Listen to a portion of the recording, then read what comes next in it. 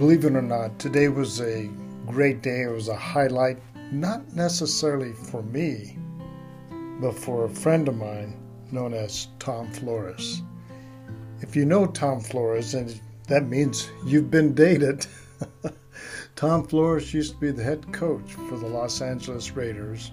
He was also their quarterback. He had taken the team to the Super Bowl twice and won twice the Super Bowl.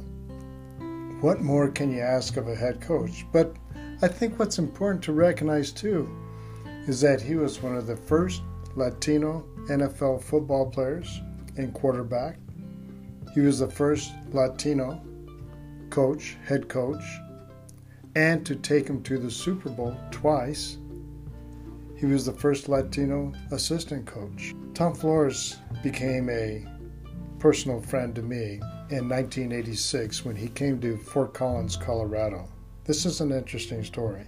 He was asked to speak at Colorado State University, and somehow I got on the security team to pick him up at the airport and bring him to Fort Collins. And when we picked him up, his wife Barbara and his daughter, I think was just a teenager then, came with us, and we hopped in a limousine and drove straight to Fort Collins. What a personal conversation that we had. He's a personable person. He's a caring person. He's very calm, even on the football field. He's one of those guys, he'll chew a lot of gum. My mother used to talk about that. Boy, he can chew gum. But he was cool as ice. And he was kind of known as the Iceman. Tom Flores was a special person when he came to Fort Collins and got special recognition because he spoke at the university. And I think probably one of the most important stops that he made was at an elementary school in Fort Collins called Juan Fulana. He met with the students that evening, and they were all waiting for him. The word had gotten out. Tom Flores was coming to town, and he was going to meet with the students at the elementary school. And that's what he did. He kept his word. He met with the students, gave them some encouraging words, uplifted them. And to my amazement, even today, some of those students now are in their 40s. And they talk about that meeting they had with Tom Flores and how he came and talked to them. And they could never forget that. Here's a person who is a busy man during the football season and traveling a lot, but he takes the time to meet with the students. That to me is the hallmark of what he did. Tom Flores, now as you know, has been inducted to the Hall of Fame. Well, it's about time. He's been nominated several times, and now he's finally in the Hall of Fame. And I love seeing this happen to him before he passes on. He's 83 years old, but he looks great. He sounds great.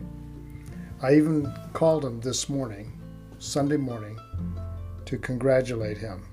He was in high spirits. He was elated.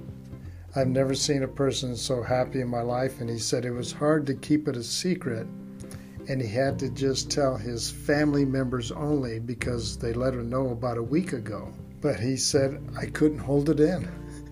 So he did tell his family members, but asked them to keep it a secret. Well, you can't blame him. Who wouldn't want to release that in some shape or form? He's a great man. He's an honorable man. He's a respectable man. And oh, by the way, he was the head coach, and he led a great team. And he was known for his leadership. He was known for his calmness. He was known as a man of integrity. He was known for his honesty. I respect the man. And even for him, on such a busy day for him, took my phone call, and we had a great conversation. My hat's off to Tom Flores, a leader in the Latino community across this nation. He represents us well. Thank you, Tom Flores, for a great job.